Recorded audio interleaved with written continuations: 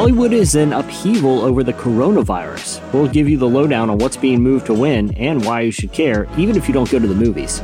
Also, the Museum of the Bible is being forced to admit its prize collection is all fake. And we've got a new music video from Bethel Music's Brandon Lake. That's all ahead. This is Relevant Daily. It's Relevant Daily. It's Relevant Daily. Relevant Daily. Relevant Daily. It's Relevant Daily. Hey everyone, I'm Jesse Carey. Welcome to Relevant Daily, where we bring you what's happening at the intersection of faith and culture. All those stories are coming up, but first, I wanted to tell you that today's episode of The Daily is brought to you by our church leadership podcast, Called. Each week on Called, church leaders, innovators, thinkers, including people like Rob Hoskins, Eugene Cho, Julia Veach, John Eldridge, Rebecca Lyons, N.T. Wright, Darius Daniels, Kim Walker-Smith, and many, many more, discuss ways church leaders across the country can have a greater impact in their communities and in their congregations. And not only do we cover topics like outreach and worship, but also topics about how pastors can better care for their own lives and families. We have John Mark Comer talking about soul care. We have couples come on to talk about protecting ministry marriages. If you're in ministry or know someone who is, be sure to check out Called. It's available every week on the Relevant Podcast Network. All right, to tell us more about today's stories, it's our senior editor, Tyler Huckabee. Tyler, how's it going, man? Hey, doing as well as can be expected, Jesse. Happy Friday to you. Yeah, it's a very interesting week, interesting times we're living in. Tyler, first up, things are getting serious when even Hollywood is being forced to adjust its release schedule. Tell us what's going on there. Yeah, so hardly any industry in America isn't really feeling the effects and even reeling in some cases from the coronavirus outbreak here in the U.S. But one sign of how serious this pandemic is that even Hollywood, who isn't usually one to tuck tail and run, is radically altering its release schedule over the next few months in an attempt to minimize non-essential social gatherings and mitigate the virus's spread. Now, I don't want to make it sound like we're taking any sort of petty or unserious look at this. Obviously, movies are not the most serious part of all of this, but I do think it's important that we focus on things like this, and I'll tell you why. This involves a lot of moving parts, and one serious effect is moves like this will have on theater change and the hourly workers there, who will be feeling the squeeze of diminished earnings in a stock market that's in free fall. If you know anyone who works at the cinema, now would be a good time to check in, make sure they're doing all right. Like hundreds of thousands of people all over the world right now, they're dealing with frightening financial and vocational realities. This goes for people who also work in maybe local businesses, restaurants, people who are going to see some of their hours diminished or perhaps stopped altogether. That's why I want to make sure that we're focusing not just on the broad pandemic, but also on some of the specific industries that it's hitting. We'll try to focus on those here at Relevant over the coming weeks and months. So Tyler, what projects are getting moved around? Okay, so Disney's live-action remake of Mulan was getting a lot of strong critical buzz ahead of its March 27 release date. No new release date has been announced for it, but it is getting bumped. New Mutants is getting bumped too. That's an interesting one. That movie must have been born under a cursed moon. The X-Men spinoff was first scheduled to release on April 13th, 2018, then got bumped to February of 2019, then August of 2019, and then was in a limbo period where it looked like it might not get released at all after Disney acquired Fox.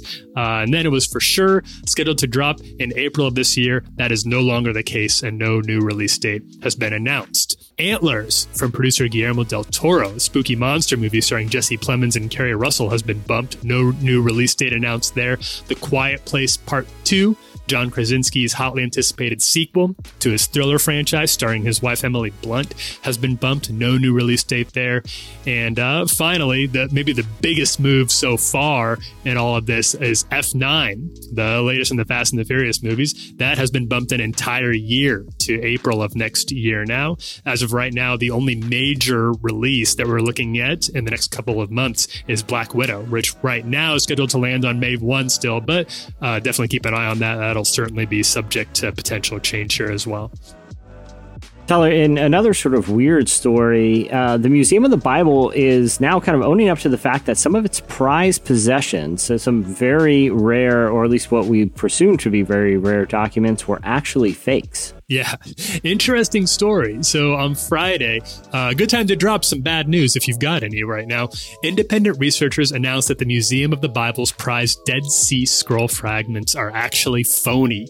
The 16 fragments purported to be among the oldest surviving copies of the Hebrew Bible are apparently forgeries. And outside collectors, the museum's founder, and some of the world's leading biblical scholars were all suckered in by them. According to CEO Harry Hargrave, quote, "The Museum of the Bible is trying to be as transparent as possible. We're victims. We're victims of misrepresentation. We're victims of fraud." Tell me how this went down. How did the Museum of the Bible come into possession of fraudulent Dead Sea Scrolls? Quite a story. So art fraud investigator Colette Lowell led this investigation and discovered that while the fragments were all printed on ancient leather, they'd been recently inked and then modified to look like the genuine article. Lowell told National Geographic, quote, "These fragments were manipulated with the intent to deceive." The whole detective story is quite a saga. It's well worth your time if you're looking for something non-coronavirus to read about. It's posted on National Geographic. We have a link to it over at relevantmagazine.com. So the real Dead Sea Scrolls are mostly housed in a place called the Shrine of the Book. That's part of the Israel Museum in Jerusalem. But in the early 2000s, about 70 so-called snippets purported to be from the Dead Sea Scrolls entered the antiquities market and became a hot item among collectors like the Greens, the wealthy family who owns Hobby Lobby and have become major players in the biblical artifacts market. And Tyler, this is the first time the Greens have unfortunately been duped into something like this when it comes to the Museum of the Bible. Isn't that right?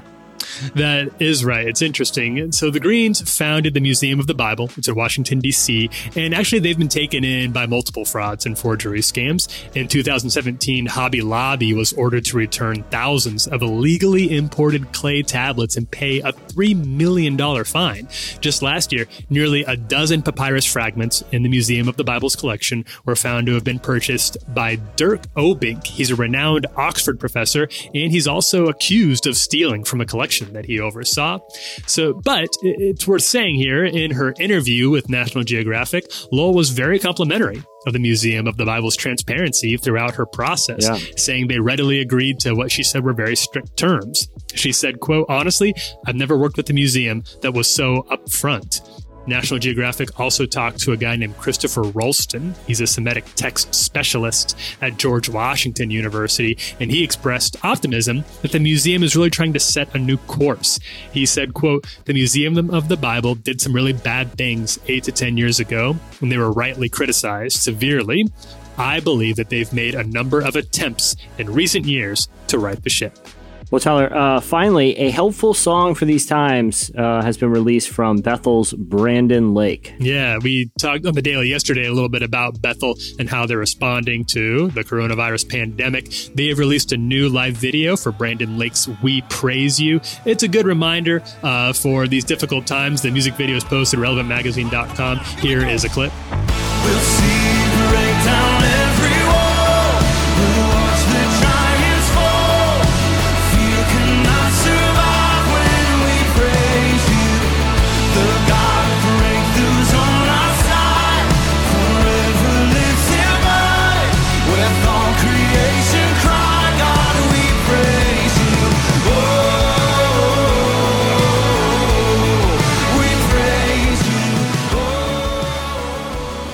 Any good vibes or a hopeful, inspiring message that we can put out there right now or help amplify is worthwhile. Obviously, if anybody else has any recommendations of some new music they think might be helpful to listeners, let us know. We'd love to hear more.